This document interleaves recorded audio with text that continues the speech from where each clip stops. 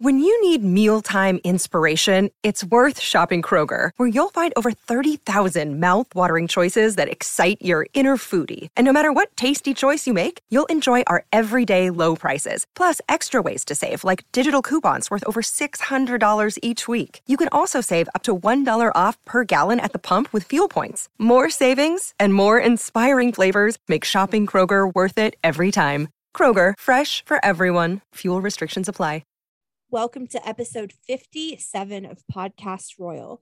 The Cambridges are on tour. Prince Harry is missing Prince Philip's memorial service.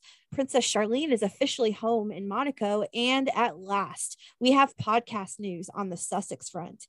Big episode coming your way.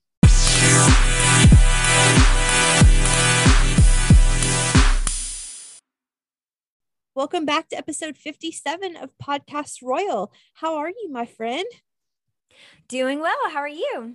Good. We are sitting here on a Tuesday night like we always are. It's about 6:09 p.m. The rain is rolling into Birmingham, Alabama. So we are praying for no connectivity issues as the storm comes our way. Yeah, I wonder if we'll be able to pick up thunder in the background. It's kind of loud out there right now. I was going to say, I hear the thunder. I don't know if it's picking up on the mic, but it's booming out there. All right. You want to hear what I'm into this week? You know, I do.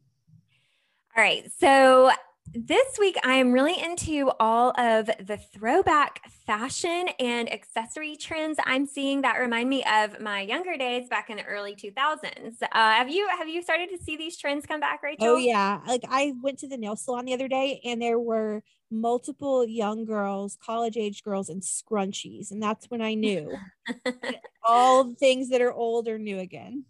That's definitely true. Yeah, I mean, it's no secret that I love late 90s, early 2000s music. Me too. But I'm really seeing a lot of like bright colors and patterns and clothing styles and smiley faces and all kinds of throwback stuff that I'm just really super excited about. It's kind of fun. And, we talked on the podcast not too long ago about skinny jeans kind of being out lately. I'm also hearing, I don't know how I feel about this, but I'm hearing that lower rise jeans are having a bit of a moment right now too, which definitely reminds me of my younger days. But it's just been fun to kind of, get online and, when you're shopping, kind of flip through all the new stuff that's coming in for spring. And I'm loving the throwback. In addition to clothing, there have been some meme accounts I found on Instagram that are really dedicated for those of us in our 30s. Lots of funny stuff that, may remind you of your childhood. My sister pointed one out to me. So listeners, you can go check this one out. It's called 30AF. And you might get some good laughs if you go check it out. So that's what I'm into this week. Oh, for sure. Be checking that out. The 90s and the early aughts were totally my glory days. I have no shame in admitting this, but I'm not sure I want all of my 90s and early aughts fashion choices to come back, because there were some pretty tragic situations happening in those years for me. But that I'll check that out. Another good 90s account is 90s Anxiety on Instagram. I love that one. I'll have to check that one out. Yeah, that's a good one. Okay, so as for what I'm into this week, I'm keeping it royal this week. It's our sweet Sophie, Countess of Wessex. She was wiping away tears alongside her 90-year-old phone friend, Edna Farley, who Sophie finally met face to face after talking to her on the phone since the beginning of the pandemic as part of the NHS volunteer responders program. So this meeting actually took place on Farley's 90th birthday, which was March 10th, which also happens to be the birthday of Sophie's husband, Prince Edward. So this video and this story actually made me cry. I've been very emotional these past few weeks. I don't know what's going on, but on a lighter note, I am living this week for Kate's tropical tour style. I mean, that smocked Tory Burch floral dress, she landed in Jamaica today, Tuesday, in this yellow dress. So yep. I wonder if one of those looks made segment 1, Jessica's fashion pick of the week. So we're switching it up this week and moving what we normally do after the royal rundown to the top of the show, because I'm just dying to know, what are you into? Okay, so we actually have, I feel like, a big list of fashion faves this week. I really wanted to keep it to one, but they just kept getting better and better. So yeah, the other day you mentioned we saw Kate in the blue, flowy, casual, beachy dress. And did you say that one was Tory Burch? Yeah, that's Tory Burch. Okay. Yeah. I missed the designer on that. Okay. So, yeah, I love the blue, royal blue color and the smocking at the top. She had another blue outfit on this trip too, not to be confused with the more casual look that we've seen her in. But I think what I really loved about this outfit was she paired it with these big blue statement earrings. And I Yes. think they were espadrille shoes that she had on. Yep. The bright colors and the statement earrings really made it for me. So that was the first one that really stuck out. And I thought this is a contender for a fashion fave, but it was not my most favorite outfit Okay. so far. Okay. As lovely as that dress was, I'm saying step aside for the real winner this week. And I don't know if listeners caught this one or not, but she stepped out the other night in this stunning bright pink gown by the Vampire's Yes, I Wife. loved it. Oh my gosh. Okay. Yeah. I love this dress too. So funny enough, I was just talking to my sister a couple weeks ago about how I am really, really into pink this spring season. I Yeah. mean, pink's my favorite color in general. But I've been on the hunt for something for spring that's bright pink. That's that exact color that she wore. I really don't have a lot of pink in my closet. And I was so delighted to see her on the pink train with me. And listeners might remember, I think if I'm not mistaken, I think it was Kate and William's trip to Ireland in March 2020, which might have been their last trip before everything shut down with the pandemic. She wore that green Vampire's Wife dress that kind of had that same sort of like sparkle shimmery look. And I love that one too. We talked about it on the podcast. Mhm. But the pink, hands down, my favorite. I love the color. I don't even think describing it on the podcast is going to do it justice. You just have to go look at it. It's Yeah. got this like boat neck cut at the top. It's a floor length dress, these short, almost like ruffly sleeves, the subtle belted look around the waist. And oh my gosh, I was so excited when I saw that dress. I want one just like it.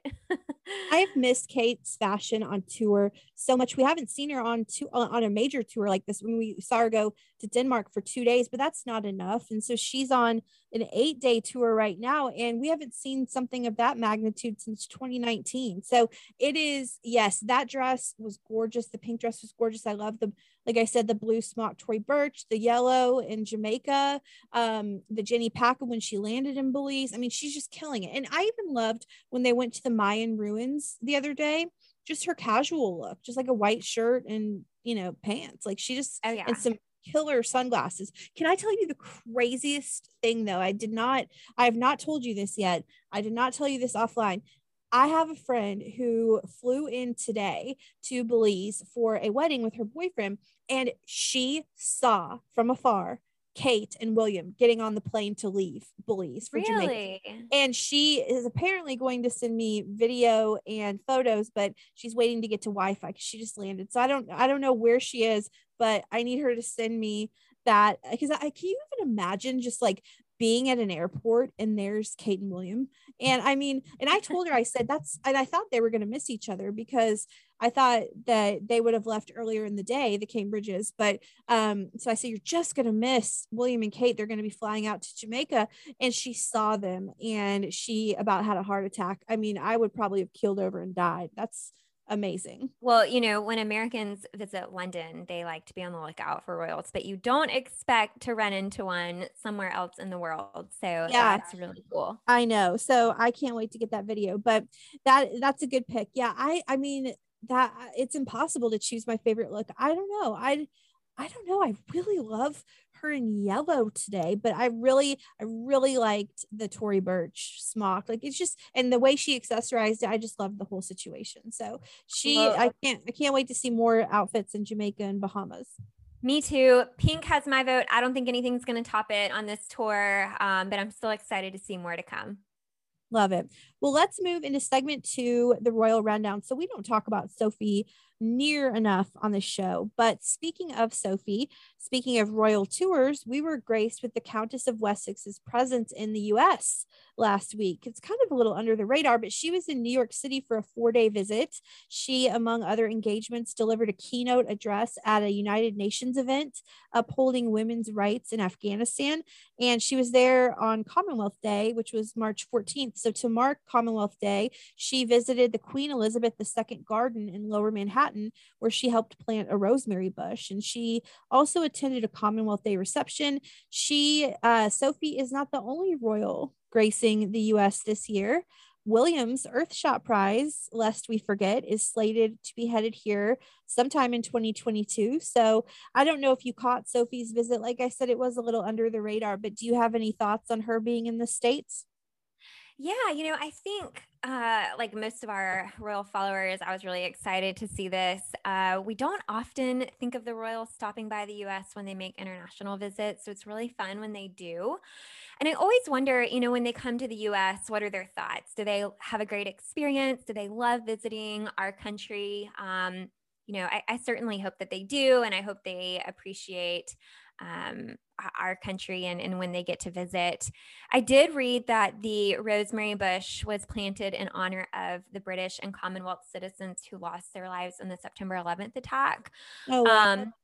So I like the work that Sophie does and the things that she brings attention to. I thought that was really a great cause to recognize. And the Afghanistan issue that she's been talking on, that's really important too. I think with such a fast news cycle these days, all eyes are on Russia and Ukraine right now.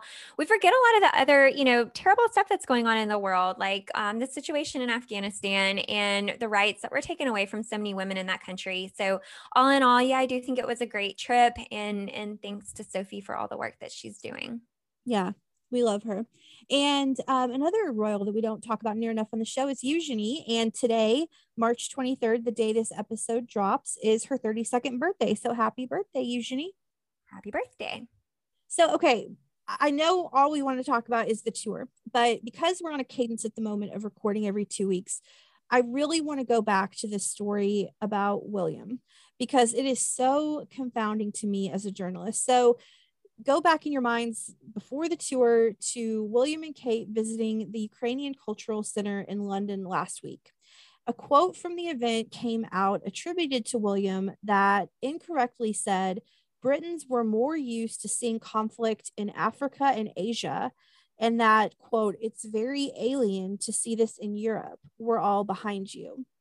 So if he had actually said that, obviously that is extremely troubling. But royal correspondent Richard Palmer, the reporter who misquoted William, went on to address the controversy on Twitter because it blew up. I mean, it was a huge controversy, and as it should be. If he said that, that's really troubling. But he didn't say that is the issue. So Richard Palmer went on Twitter. He shared a video of the moment where William did not say anything about Africa or Asia. And Palmer said to accompany the video, quote, the Duke of Cambridge on war in Europe. He doesn't appear to have compared it to conflicts in Africa and Asia. In the chaos, a remark he made was misheard, starting a social media storm. Apologies for reporting that online. So honestly, as a journalist, I'm not perfect, and no journalist is, but that's pretty unacceptable to misquote someone in such a damaging way. That's literally the definition of libel. And as a journalist, and to my fellow journalists, we have to be better about confirming sources and triple checking the audio and doing what we need to do to ensure that something like this just doesn't happen. We're also quick to report the news. I mean, the news cycle is just on a constantly breaking cycle. It's exhausting, and in that process we lose a lot of fact checking and we get sloppy. And then of course so many spoke out against William, saying really damaging things about him and quoting him as saying something he never even said. So we've got to do better. And I'm still, I mean, the William's comments weren't totally accurate, but I'm still going to defend William as for being misquoted. But I mean this for William, for Kate, for Harry, for Meghan, for Charles, for the pastry chef at Buckingham Palace. I don't care who you're quoting. You've got to be sure that that's what they actually said. So here is what William actually said, just for the record.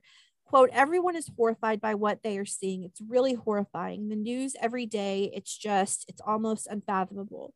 For our generation, it's very alien to see this in Europe. We're all right behind you. We're thinking about you. We feel so useless, end quote. So there's some troubling statements about William's comment that he actually did say in and of itself. I mean, war is not alien in Europe or to North America for that matter, but I'm really focused in right now on the journalistic sloppiness. So just consider this, I'm on my soapbox here, but consider this a reminder to me and all journalists that we have to do better, and we can't be so quick to publish that we forget our journalism ethics. So there's my rant over. I would love to hear your thoughts about this.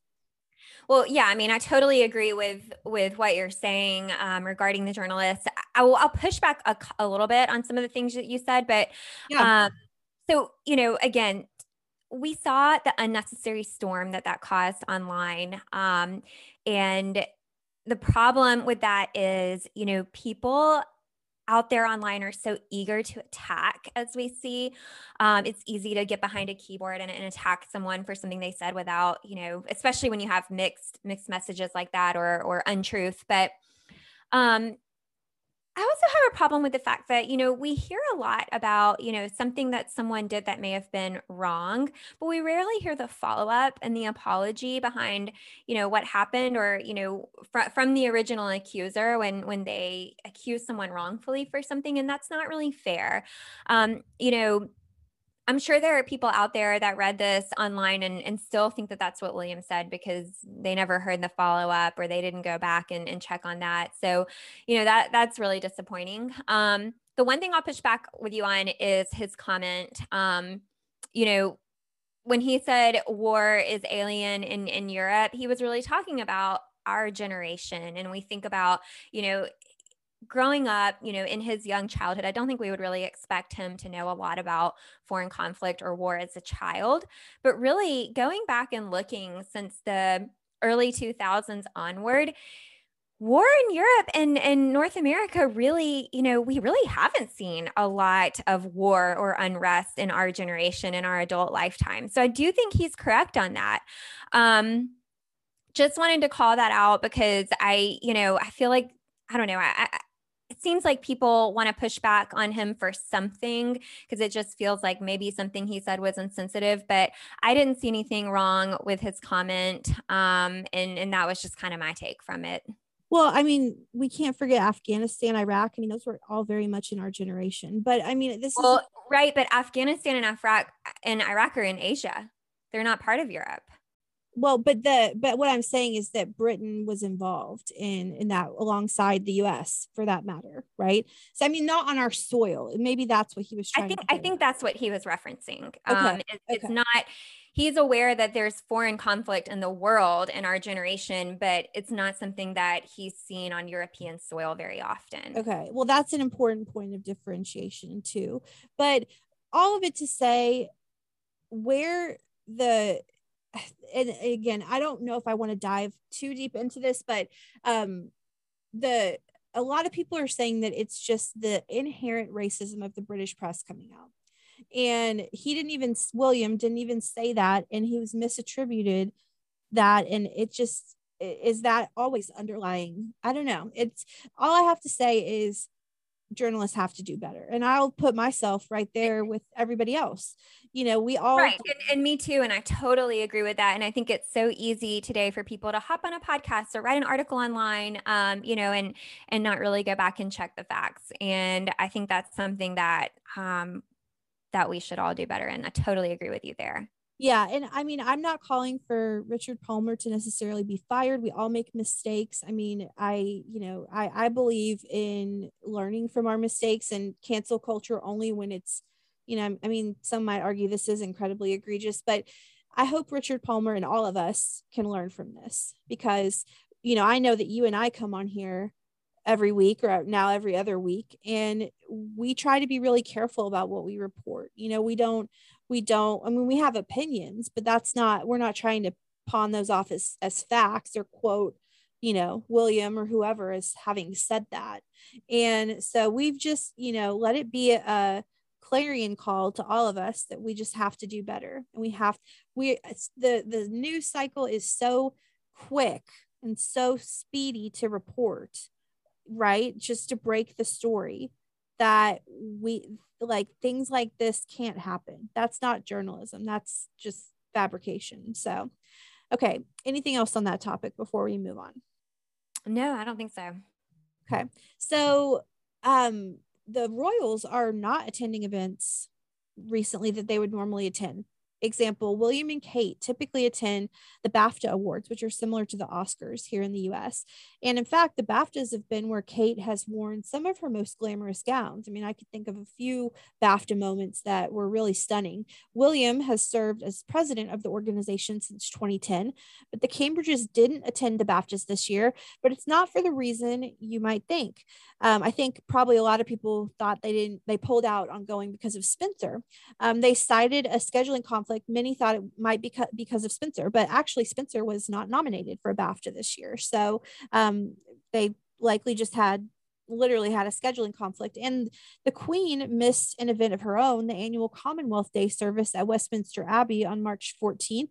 She sent Charles in her place, and though she wasn't there in person, she did send along a message saying, "In this year of my Platinum Jubilee, it has given me pleasure to renew the promise I made in 1947, and that my life will always be devoted in service." And ending speculation, finally, to this topic about Royals missing events they would normally be at, it has been confirmed that Harry will not return to the UK for the service honoring his late grandfather, Prince Philip, coming up on March 29th. That's a week from today, the 22nd, as we record this.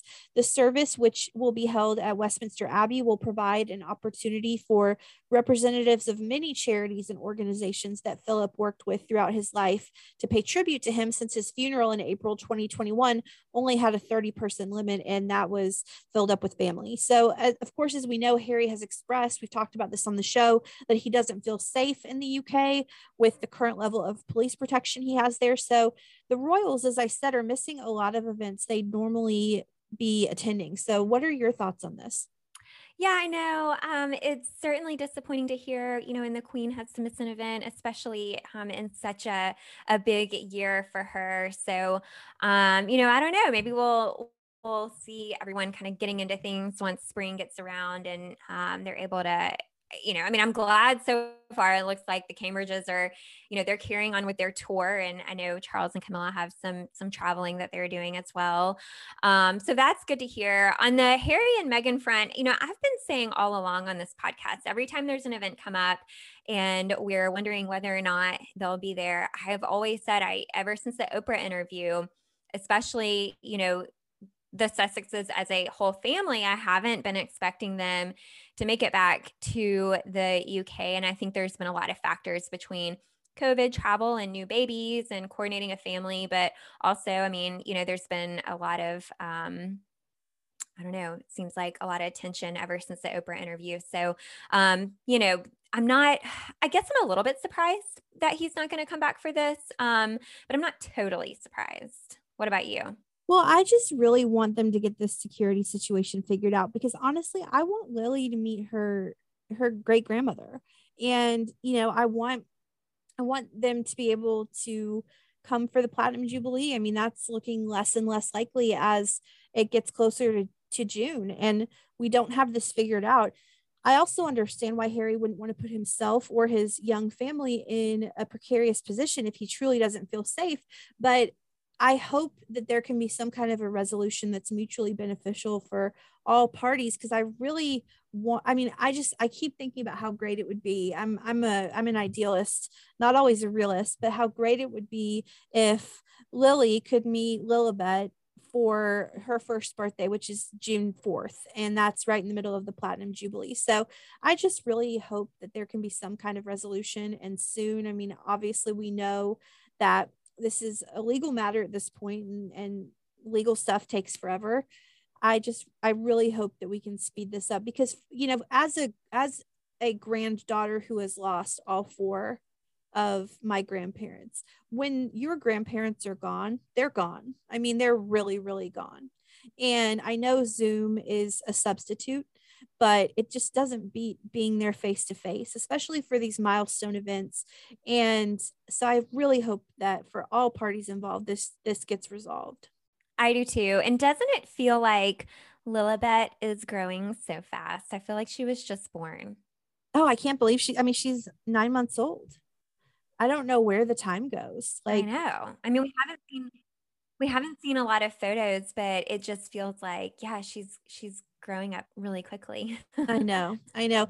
Well, keeping in the vein of the Sussexes. So, okay, we have talked about this so many times on the show, but we have news about Archewell Audio, people. We have news. So, I'm honestly so excited about this item. I can't tell you. So, we've got Archewell Audio news. It seems from what I'm gathering that Archewell Audio is emerging, I guess, as the parent company of a group of a number of podcasts that the Sussexes will eventually be putting out.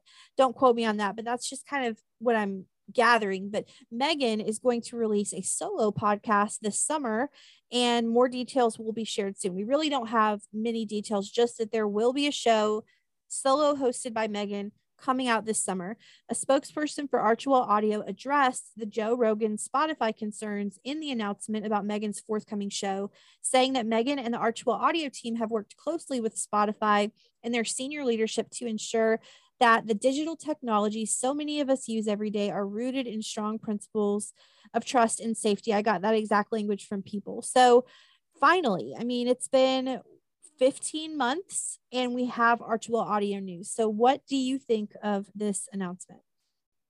Well, I definitely want to hear more about the type of content that will be coming out of Archewell Audio before, I make a really I guess a judgment about, what I really think about it. Everything's been super vague leading up until now. So we still, aren't really sure what's coming our way. I did read an article though about this that referenced what you mentioned, how she was working with Spotify regarding, you know, misinformation, I think was the word that I read. And I just want to leave listeners with a few thoughts on that, because misinformation can't just be information you don't like. Not liking something doesn't make it misinformation. If you don't like the truth, it's still the truth. So think about that when we hear that word being shared. I've heard other journalists out there talk about this, and I think that's something that's not being talked about enough.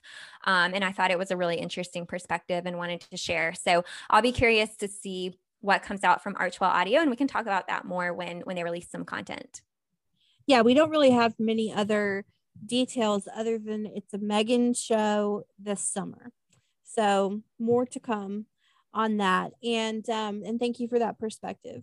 And speaking of the Sussex's position on vaccines, Harry and Meghan are continuing to push for global vaccine access, joining more than 130 world leaders, scientists, humanitarians, and more in signing the People's Vaccine Open Letter, which advocates for an end to vaccine monopolies, which is a cause that they've been championing for a long time. The letter was released, I can't speak, 2 years after the pandemic was declared by the World Health Organization. And in lighter Sussex news, I'm hoping you saw this clip. I'm sure you have. Harry made an adorable video to promote the 5th annual Invictus Games, which will take place in the Netherlands from April 16th through the 22nd. That's coming up so quick. In the clip posted to Twitter, Harry chats up members of the team from the Netherlands and practiced Dutch with them, quite hilariously, I might add. And at the end of the video, Harry puts on a bright orange cap, matching orange sunglasses, a t-shirt, and shorts. Orange, which I learned while researching this, is the national color of the Netherlands, which I did not know. So I'm sure you saw this clip, surely.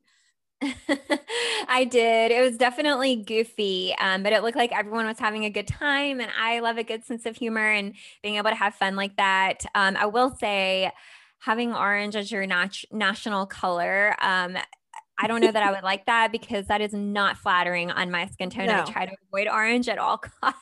That is not my vibe. There are two colors that I just do not wear a lot of, and that's orange and purple. And purple is because where I grew up in Kansas, and I went to the University of Kansas, our rival school, their colors are purple and white. So I would never have been caught dead as a child or a teenager or a college student in purple.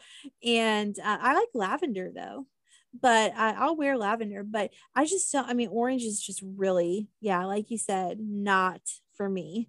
But it is funny how the shade of a color really, can change whether or not it works with your skin tone. And yeah, um, I have found that neon colors of any color in neon does not work for me. And that is the one thing while we're on this that I have to say about Kate's yellow dress today. I thought it was really very beautiful and it did look good on her. And honestly, I thought she looked super young. I don't know if it was the warm air or how she had her hair. Looked great on her. But that was the one thing that made me a little hesitant about the dress. It's when I tried to imagine it on myself. I was like, I could not pull that color off. I know. I'm so fair skinned. I don't look well. I don't look well. I don't look good in orange, yellow.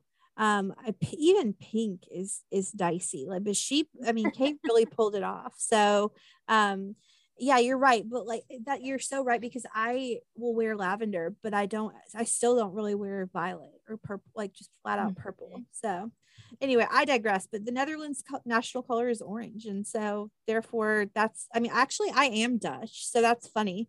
And that's very bright color, but they were having fun and that's all that really matters. So, by the way, I just want to stick this in here just to make sure listeners know that we are aware of this with Thomas Markle and Samantha Markle. But honestly, like, we've already wasted too much breath on them just saying their names.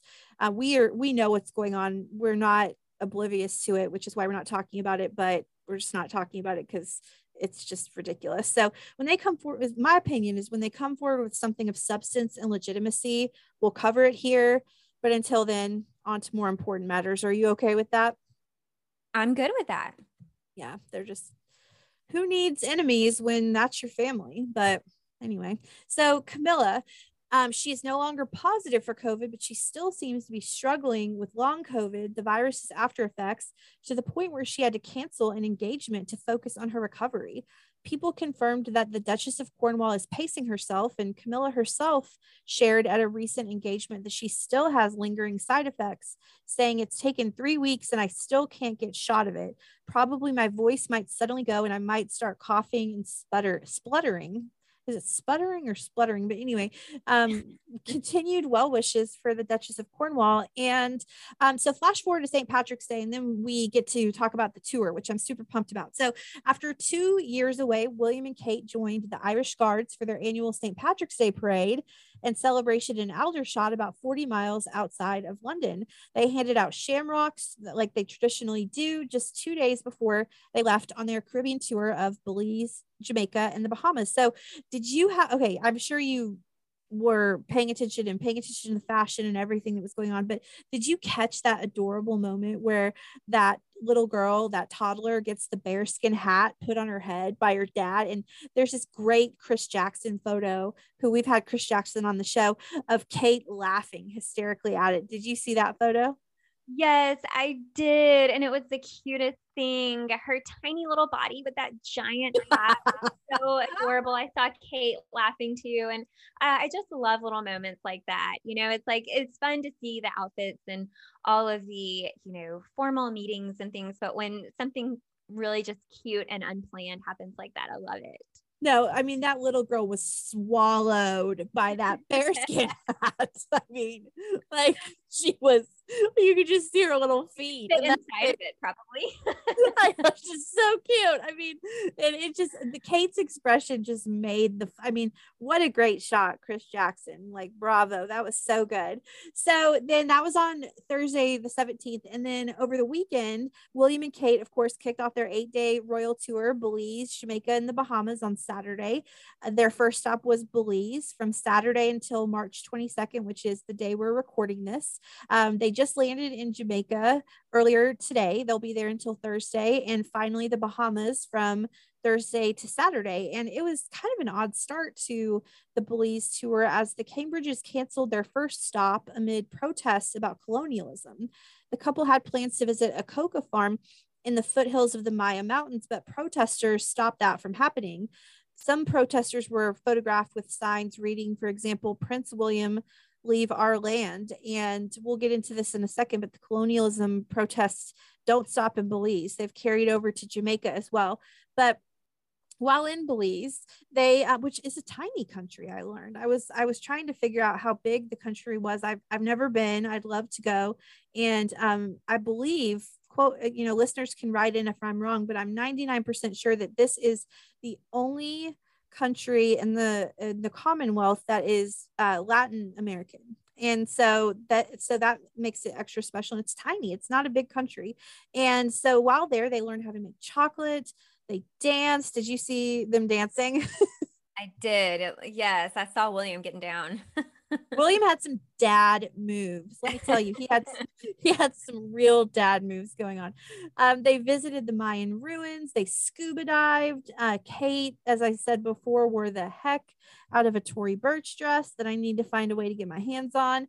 And then, so then they got to Jamaica today, which is Tuesday. So that would be yesterday because this episode comes out on the 23rd.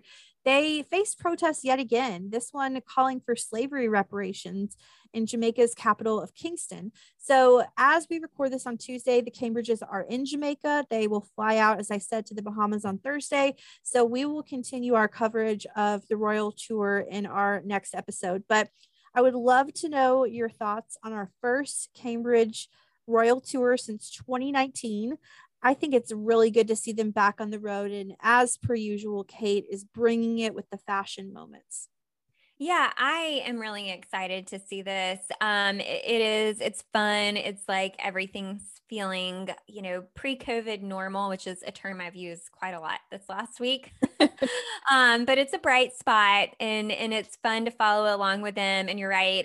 I'm just loving looking out for all the fashion that Kate is bringing and all the bright colors. I love how every dress is just like a different pop of color, and they do look like they're having a great time. They look super happy, and they've done a lot of really cool activities while they've been there. And I'm just really excited for this. I really hope we've got more in the future.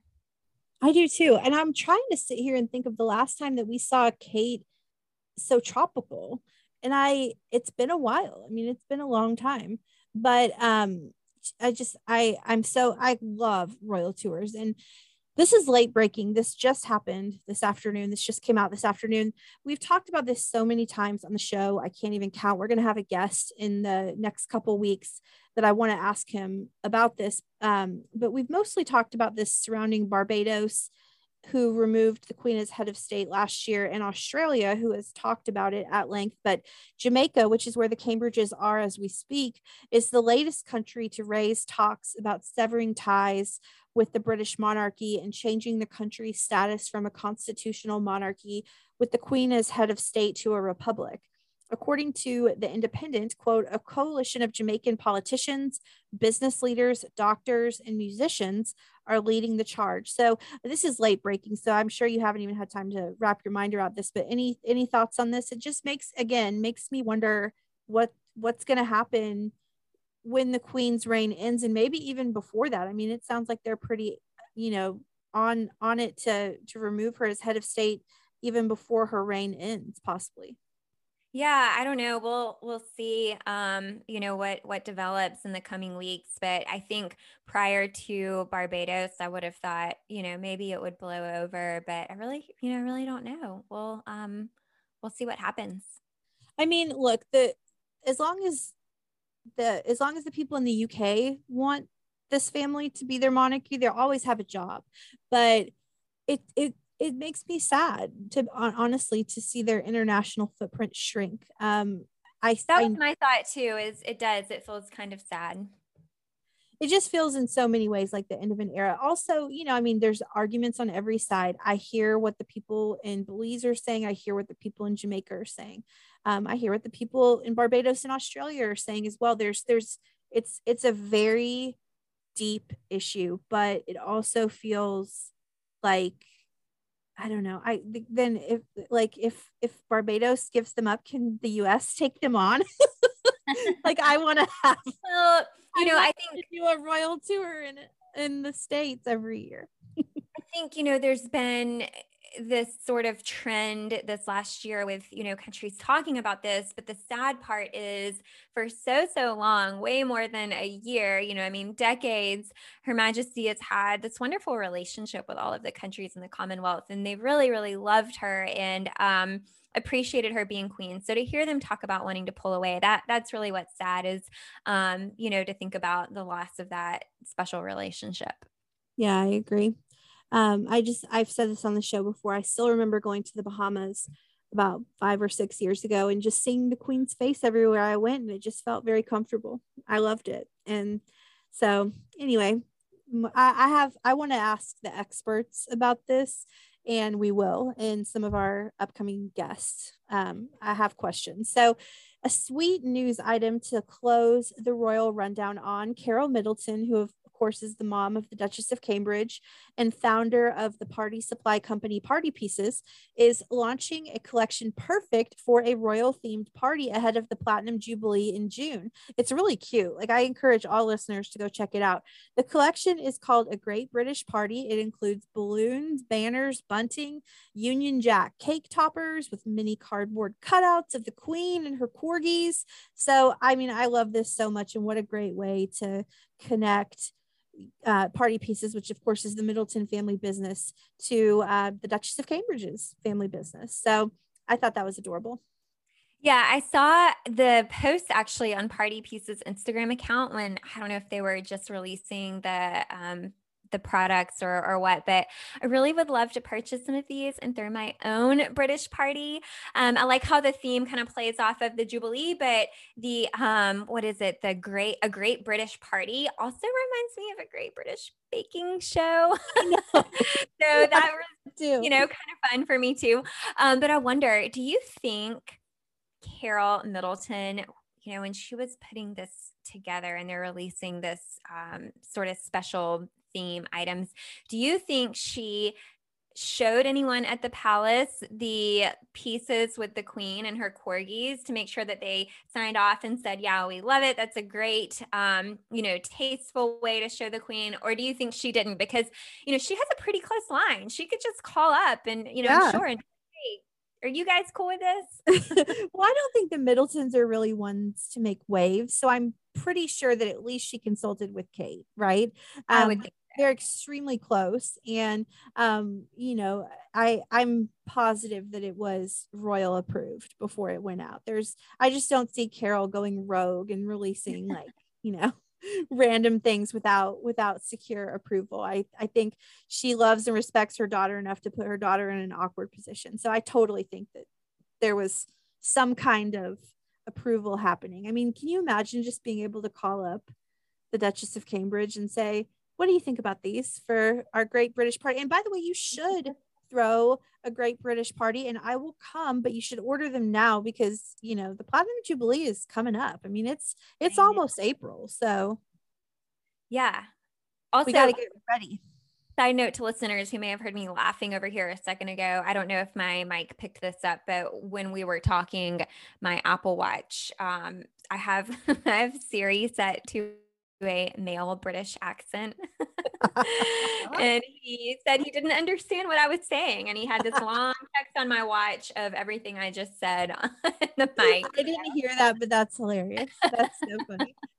And I can't believe, listeners, if you're hearing this, the thunder subsided a little bit, but it's definitely still, it's definitely going to be a long night of thunderstorms here. So moving into segment 3, royals around the world. So as I mentioned at the top of the show, great news. Princess Charlene is finally home. She has returned home to Monaco and is reunited with husband Prince Albert, kids Jacques and Gabriella. The palace released a statement that said Charlene is home and will continue her convalescence in the principality with her husband and her children by her side.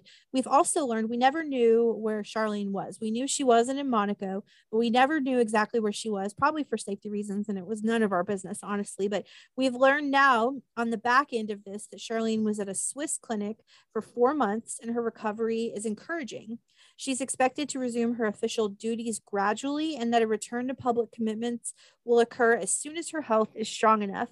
The communique restates the princess looks forward to once again spending time and socializing with the Monegasques, which I hope I said right, but I think I did. The statement from the palace concluded that Charlene still needs peace and calm. The princely couple therefore asked that their private life and family environment continue to be respected. So it's good to finally have this full circle moment to the story that we've reported on for so long. Yeah, I totally agree. I was really glad to hear that, and just continuing to really wish the best for her and their family. Yeah, I'm so glad she's finally home, and I'm sure her husband and children are as well. And the Belgian royal family, which we never talk about the Belgian royal family, but what a cool thing they're doing. They're opening their own homes to Ukrainian refugees fleeing Russia's ongoing invasion. This is confirmed from the Belgian royal palace. King Philippe has had a few very emotional visits with refugees recently, and current estimates anticipate more than 200,000 Ukrainians will seek refuge in Belgium, and that around 10,000 are already there, mostly women and children. Refugees may stay at the Belgian royal family homes as long as necessary. So, what a strong show of support for the Ukrainian people.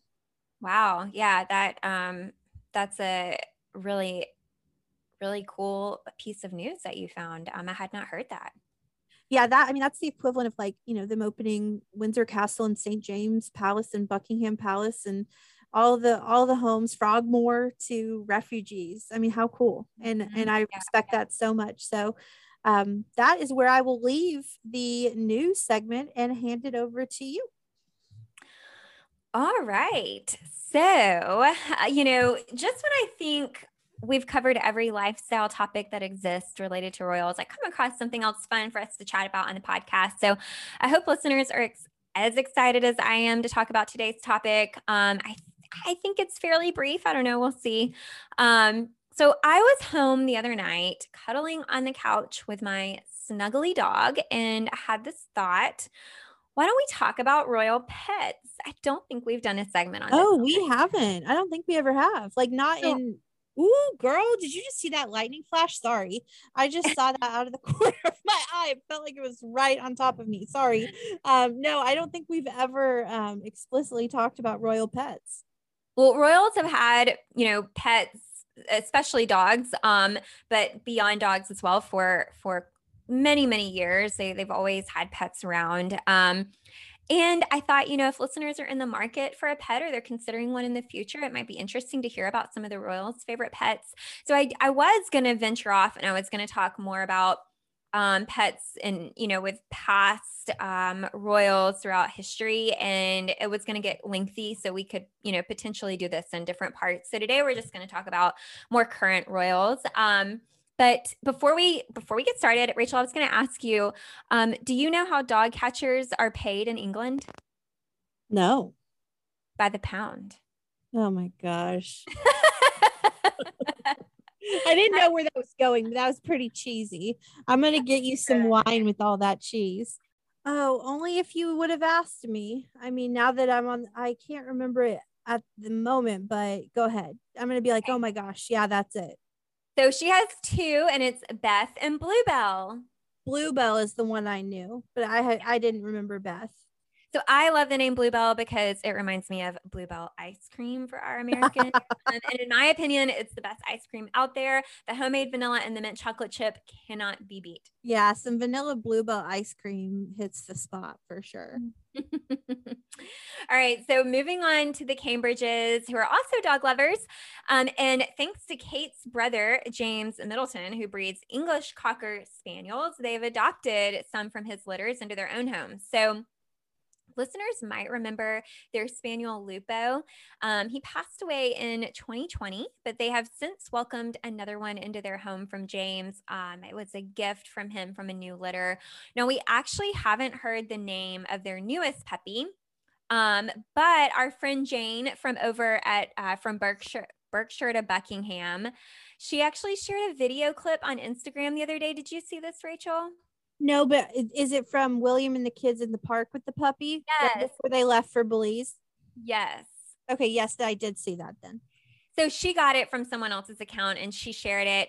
But Prince William was out with Louis in the park and they were walking and their little dog was running alongside them and Louis was riding a scooter and it just seemed very normal. Like, you know, if I saw them in the park, I would probably have not thought twice and just thought they were any other family hanging out. They blended right in. What? Can you imagine just running into Prince William, Prince Louis in the park? I mean, how? No, I think if I did, it would be really difficult, but I don't think I would say anything to them. I wouldn't either. I wouldn't want to interrupt that moment with Prince Louis. You just think about all of the press that they always have around them and all of the public, you know, trying to get to them all the time. And I feel like those tiny moments of normalcy are probably super valuable to their family. And I don't think I would want to disrupt that. Yeah, as much as I'd love to, but I mean, I just have to stare at them really awkwardly. For sure. I'm sure security would like sweep in right away and take us off anyway. Get this girl away. So next on the list is Prince Edward and Sophie Wessex. They are two more family members who love canines, and I'm going to let you take a guess on what kind of dog they own. Oh my. What does Sophie seem like to you? Are they lab people? Like golden retrievers or labs? Good guess. So they actually have two dogs. One of them is a black Labrador and one is a Cocker Spaniel. So you're right. Cool. I could see them with both of those types of dogs. Yeah, me too. We don't know their names, but we do know that in addition to their dogs, they have a less conventional pet in their home. They've also got a tortoise. Really?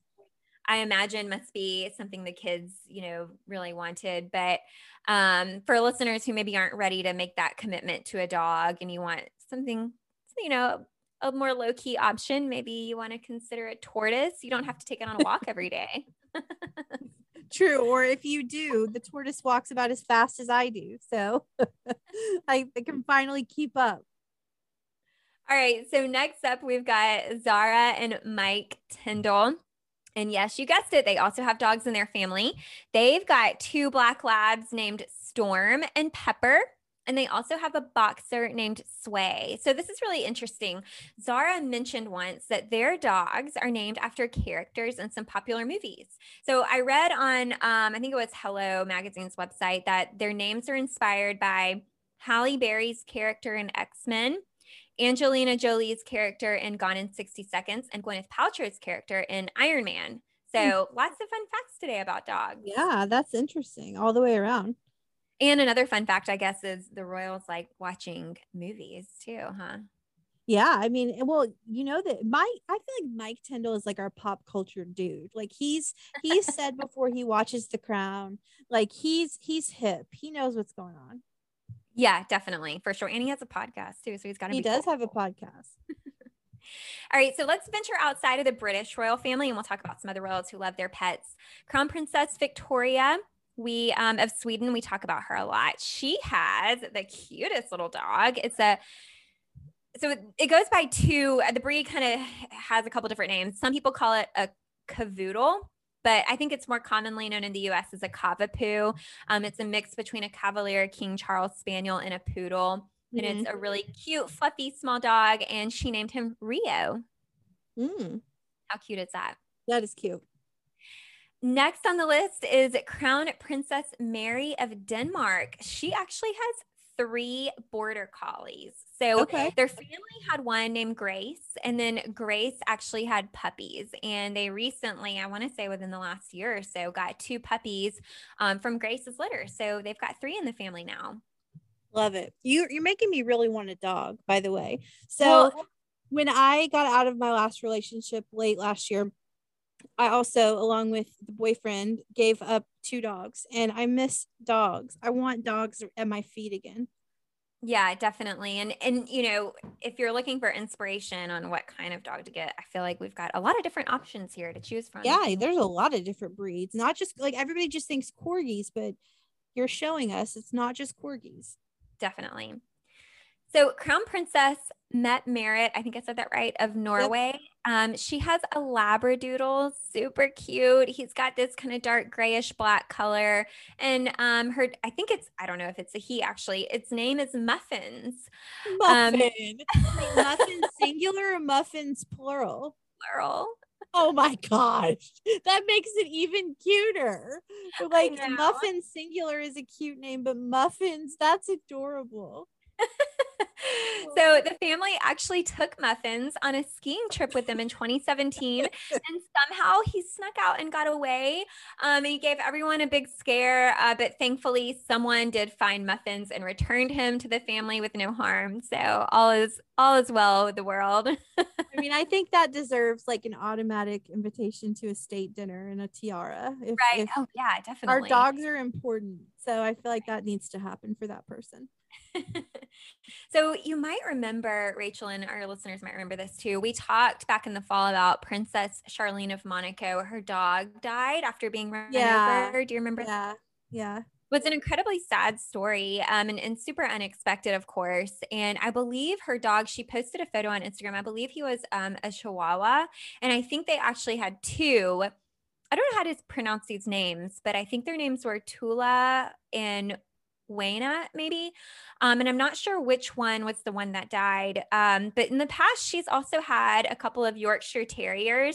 She once had two and named them Monty and Carlo, which I thought was really cool. My gosh, that's like the most Monaco thing ever. I love it. Right. But most recently, following her Chihuahua's death, she actually brought home a new dog in the family. And it's not a little lap dog like her others. So she now has a Rhodesian Ridgeback, which she got in South Africa, and his name is Khan. So, a Rhodesian Ridgeback, these are big athletic dogs, very different. I'm sure super, super playful with the kids. But a fun fact, Princess Grace Kelly and Prince Rainier, who is Prince Albert's parents, they also had a Rhodesian Ridgeback as well. And Grace Kelly also was known to have a poodle and a Weimaraner. And I read online that she loved dogs so much that she would throw birthday parties for them every year, including party hats, dog-friendly snacks, and party favors. That's my kind of woman. I mean, look, if I was a princess, I would throw dog parties too. Absolutely. Every dog deserves to be celebrated. And I also have to imagine that Kate Middleton can throw a great dog birthday party with Party Pieces projects. I want to know the name of this dog. We knew Lupo's name from like the beginning. I want to know the name of this pup. I know, me too. Maybe we'll figure it out sooner rather than later. But no, what we need to do is plant people in these parks they're going to, just specifically to listen for what William or Louis or whoever calls out to the dog. Like telling whoever to come, like Lupo, come, but it's not Lupo, whatever the dog's name is. I mean, I think it would make for great content on their Instagram page to introduce the dog. I know. So there was, on James Middleton's Instagram a while ago, like maybe a month ago or something, there was a picture of a litter of puppies. And one of those puppies, we don't know which one of those puppies is supposed to be the new Cambridge puppy, but we don't know which one. And so it's like there's so much puppy mystery. I just like, let's solve the puppy mystery. Right.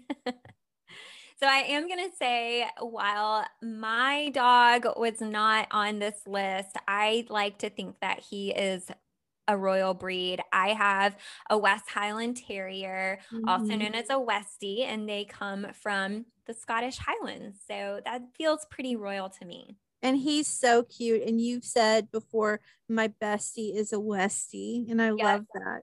My bestie is a Westie, and he is my little prince. And I do try to spoil him with lots of doggy daycare visits and treats and all kinds of fun stuff. So before we close out today, I have one thing I did save. I've got one more fashion fave for the week that I held out for this segment. So, Rachel, I don't know if you saw this. I'm sure you did, and our listeners probably did too. But when Kate and William were in Ireland for St. Patrick's Day, did you see the Irish Wolfhound that came out?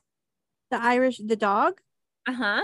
No, I didn't see that. Okay, so the guards brought out the Irish Wolfhound, and these dogs are huge. They're so beautiful. And he had this big dog. He had this beautiful red coat on. I don't know. Can you see in the camera?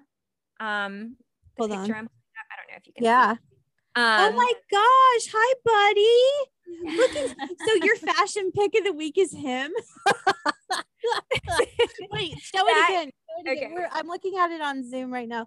Look at how cute he's so pretty. He is a big boy. Cute little nice red coat on and a little green sprig tied right on his neck. And he just looked so sweet. And Kate had a big smile. She was petting him. And that was my true fashion fave of the week. What a cutie. Oh man, he's a good boy. Now you've got me down. Like, okay, if it's not leaving me wanting food, now you've left me wanting a dog. I aspire, because like, look, dog people are my favorite people. If you love a dog, you're my type of person. So I've always said I don't trust anyone who doesn't like dogs. Well, if Harry and Meghan have 2 dogs as well, Pula and Bogart, I think, or is it Guy? No, okay, but they had Meghan had Bogart and Guy. I think it's Guy and Pula. Now somebody will correct us. So see, dogs. Everybody loves dogs. And aren't there dogs? Are they beagles, or was one of them a beagle? I think Guy is a beagle. Or Bogart, one of them. Pula is like don't quote me on this, but like she's like a chocolate lab or something. I don't know. Listeners will know, and they're probably screaming at us right now, but everybody has a dog and I need one. I want a Cavalier King Charles, but they're very expensive. And they're beautiful though. I see them at the dog park a lot and they're really beautiful dogs. Yeah. Or so the dogs I've had, not that anybody really cares, is I've had a Maltese before, or no, I haven't. Oh my gosh, not a Shih Tzu. Oh my God, a Lhasa Apso. What is wrong with me? Riley, our dog, was a Lhasa Apso. He was a barker. He was yippy. But I loved him so much. And then the now ex-boyfriend had 2 standard poodles who I loved. And they were big, like they weren't tiny, they were big dogs. And so yeah, I think it's time to, life just isn't complete without some kind of pet. I think they're definitely good little cuddle buddies. I love it. Well, that, like you said, every time we think there's no way that we haven't covered everything. I mean, we're on episode 57, every lifestyle segment we possibly can. Here comes Royal Pets, which is brilliant. So thank you for that. Okay, well, anything else as we wrap up episode 57? I don't think so. Wishing everyone a great week, and I'm excited to see Rachel. We're going to dinner tomorrow night, so I'm excited too.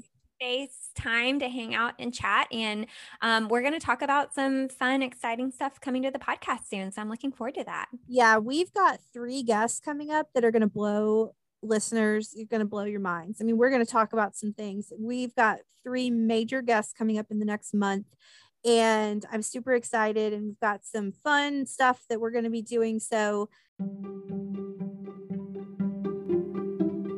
please continue to stay tuned and follow us on Instagram at Podcast Royal. Email us as ever at hellopodcastroyal@gmail.com. We will always write you back. And don't forget to follow, rate, and review our show. Thanks for a recent 5-star review. That was awesome to see. It makes our whole day. So thank you for tuning into episode 57 of Podcast Royal. I'm really glad we're not at dinner right now, Jessica, because it is storming over here. So we're going to tuck in for the night and ride out the storm. So until next time, my friends, bye. Bye.